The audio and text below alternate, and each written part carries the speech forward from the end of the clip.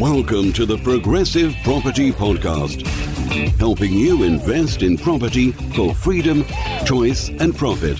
You'll learn new, innovative and multiple streams of property income, whether you want to start, scale or systemize, and even if you don't have deposits.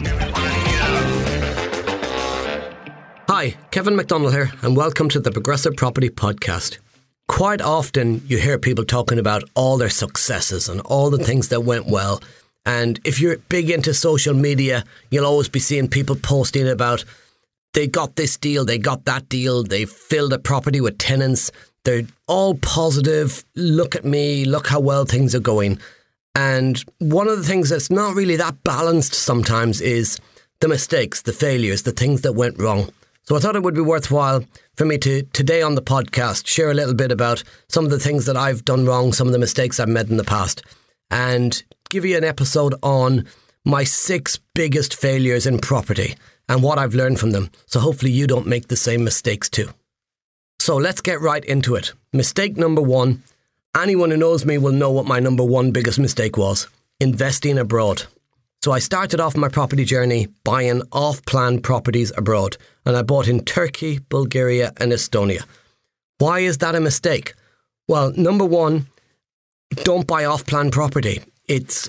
You're buying something that might go up in value, might not go up in value, might get built, might not get built. There's no real guarantee. And while you're waiting for the build, you're not making any money from the property. I like to buy property today that is in an area that I know that makes me money pretty much immediately, or I'm in control of at least of the build to deliver the project to allow me to make the money. But not just whether it gets built or not, the tax laws. I had no idea of the tax laws in Bulgaria, in Turkey, in Estonia. The impact on me financially if I was to have to pay tax on those 3 countries. I didn't know the language. I couldn't read the contract. I didn't have a copy of the contract in English. I couldn't understand what was written there. I was just signing a contract on the advice of the developer or the salesperson who was selling me these developments. Now, if you're listening and thinking, is this guy really an expert? This was before I was an expert. This was at the right beginning of my property journey.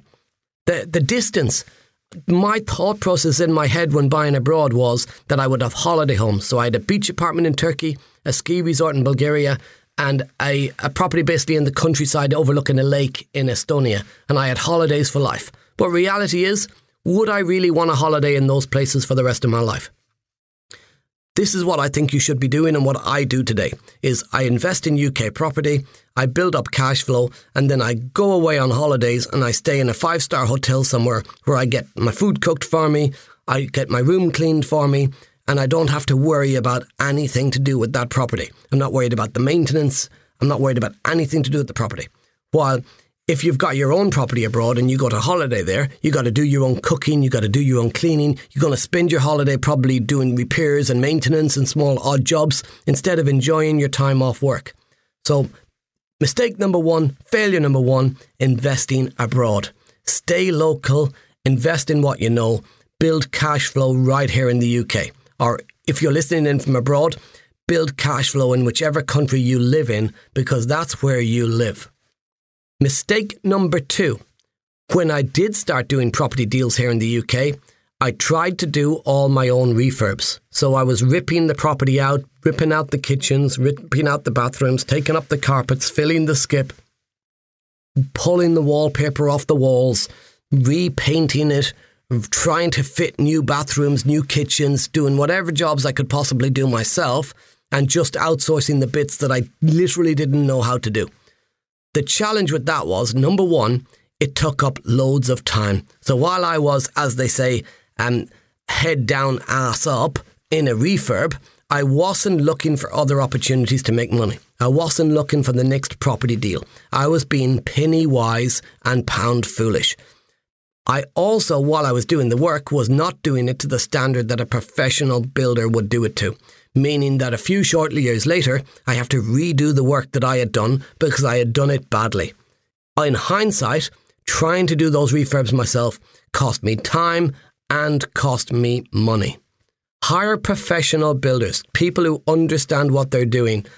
It frees up your time to focus on what Rob Moore calls income generating tasks, IGTs, tasks that bring money into your business, not tasks that save you money.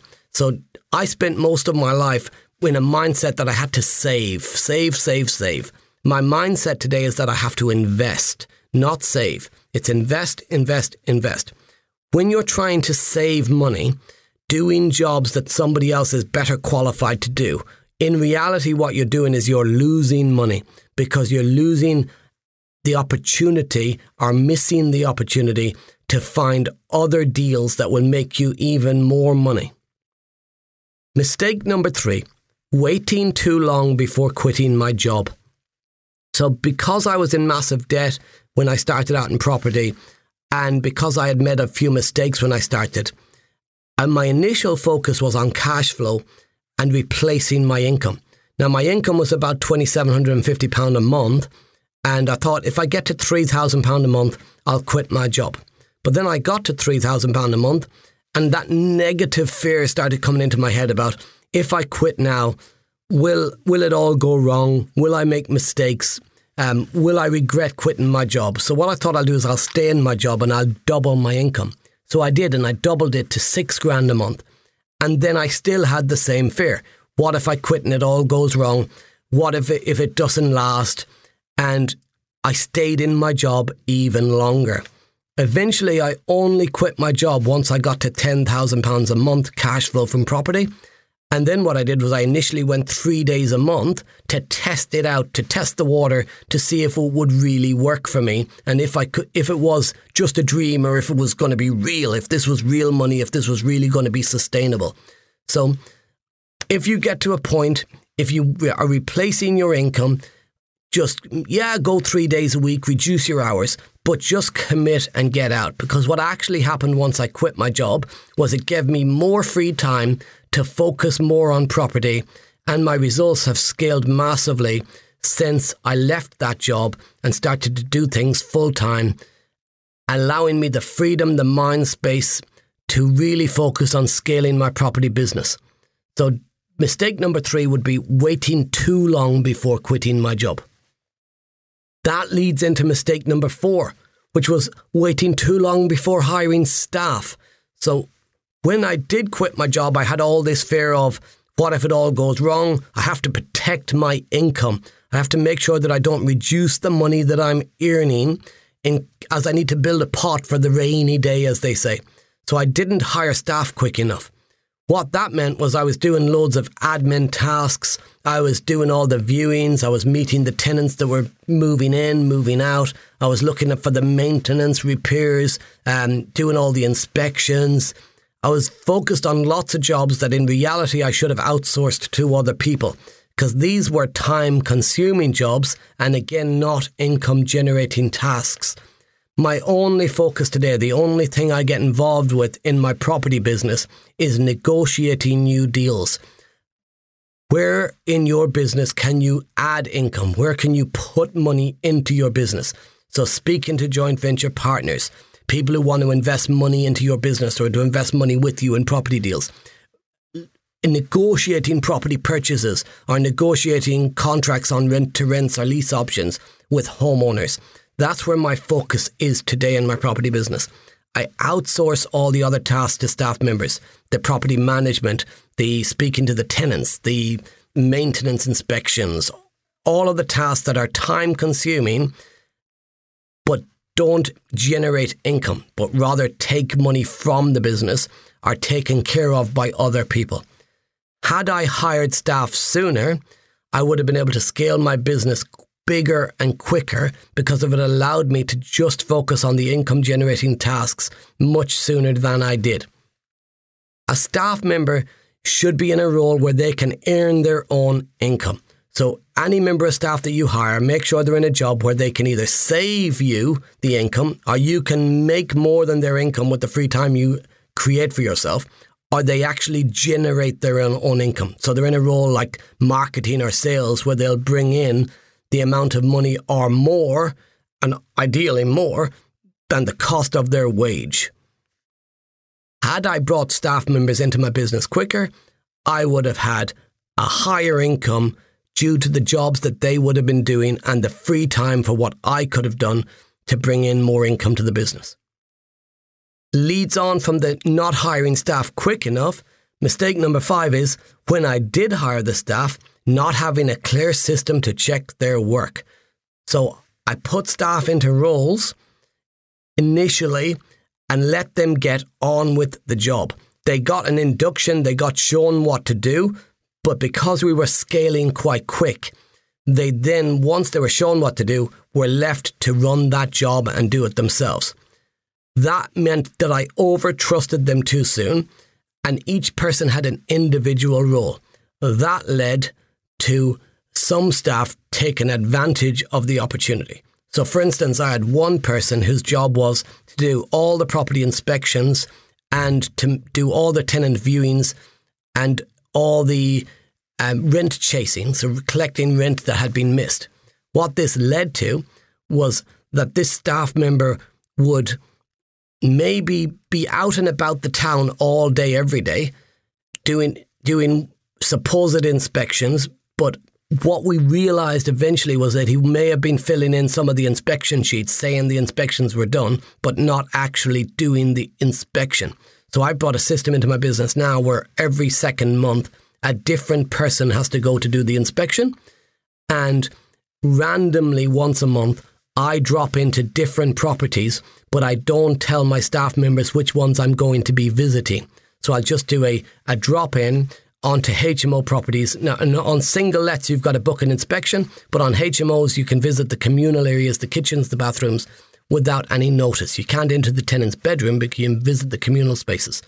So I will drop in unannounced to some of the properties without even telling my staff members. So spot checking them basically to make sure that what they're doing is verified and proven that it's done in the right way. The person who was responsible for doing all the tenant viewings, we had a once a month meeting in our office where we would go through what was happening with the business. Sometimes because of how we scaled too quick, those meetings were let to slip and they didn't happen. Now we make sure that every single month that meeting has to happen because it's the one place where we get to have an overview of the business. The staff member that I wasn't really keeping an eye on that was doing all the viewings, he actually had rented some rooms out to people and was identifying to the office that those rooms were empty. And what he was doing was getting that tenant to pay directly to him, robbing me, rather than having the tenant pay through the shop. So we didn't know the room was tenanted because nobody was inspecting that room, only that member of staff. So the new system, meaning that a different person has to view the room every month and that I'll do drop-in spot checks on the property, means that that can not happen again because 2 staff members would have to work together to make it happen, and me doing drop-in spot checks would mean that they wouldn't even risk that because they'd get caught much quicker. Now, I did mention that you can drop into the communal areas of a HMO, but not into the actual rooms. But if you pop into a communal area, you meet a couple of tenants there, you can say to them, you know, how many people live here? Is there any empty rooms? And they can tell you if there's any rooms empty that you believe should be full. If you've got your property with a letting agent, been managed by another lettings business, it may be the other side of the country or somewhere, I recommend that you should do inspections as well, because you never know. Always check on them. Go and have a look. Be sure that the rooms that they say are empty. Be sure that the rooms that they say are full, and be sure that the income that they're saying they're getting from the rooms is the income they're getting. So check them out. Check your own staff out.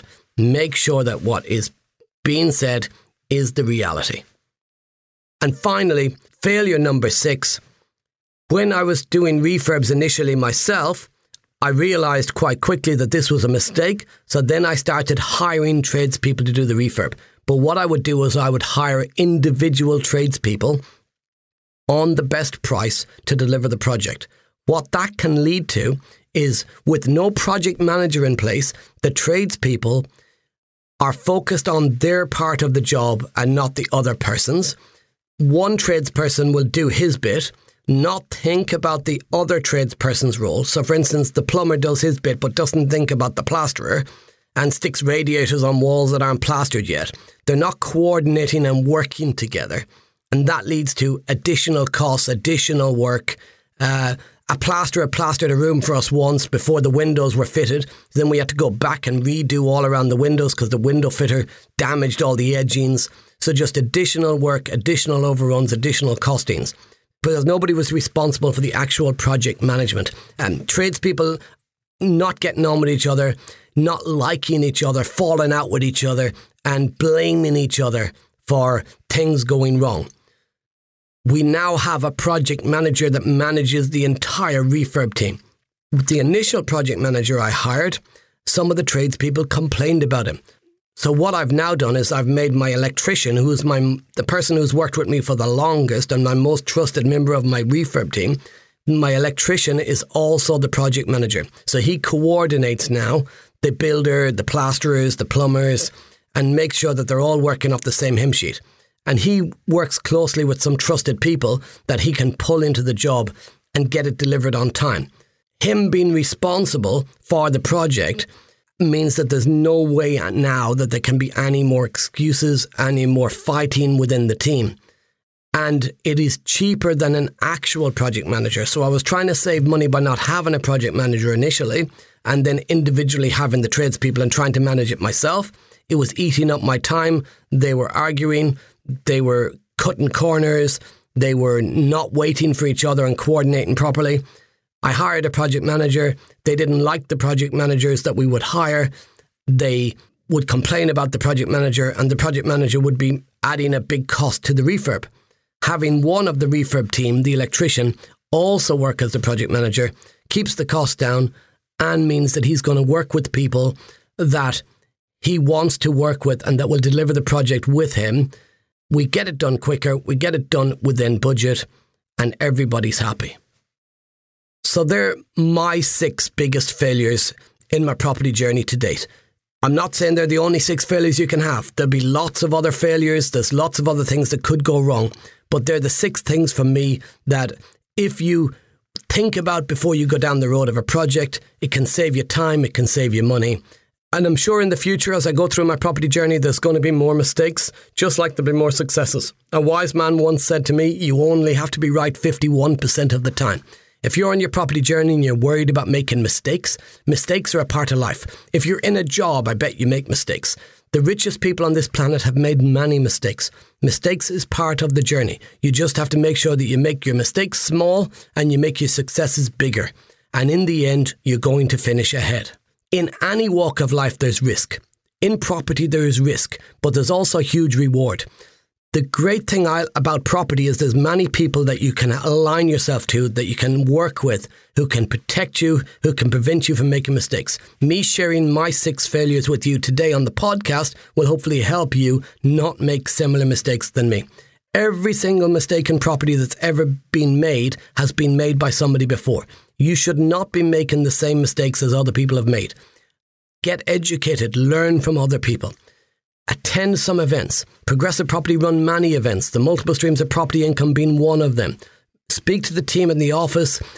Join the Progressive Property Facebook community. There's lots of content in there every week from people who are sharing successes, sharing mistakes.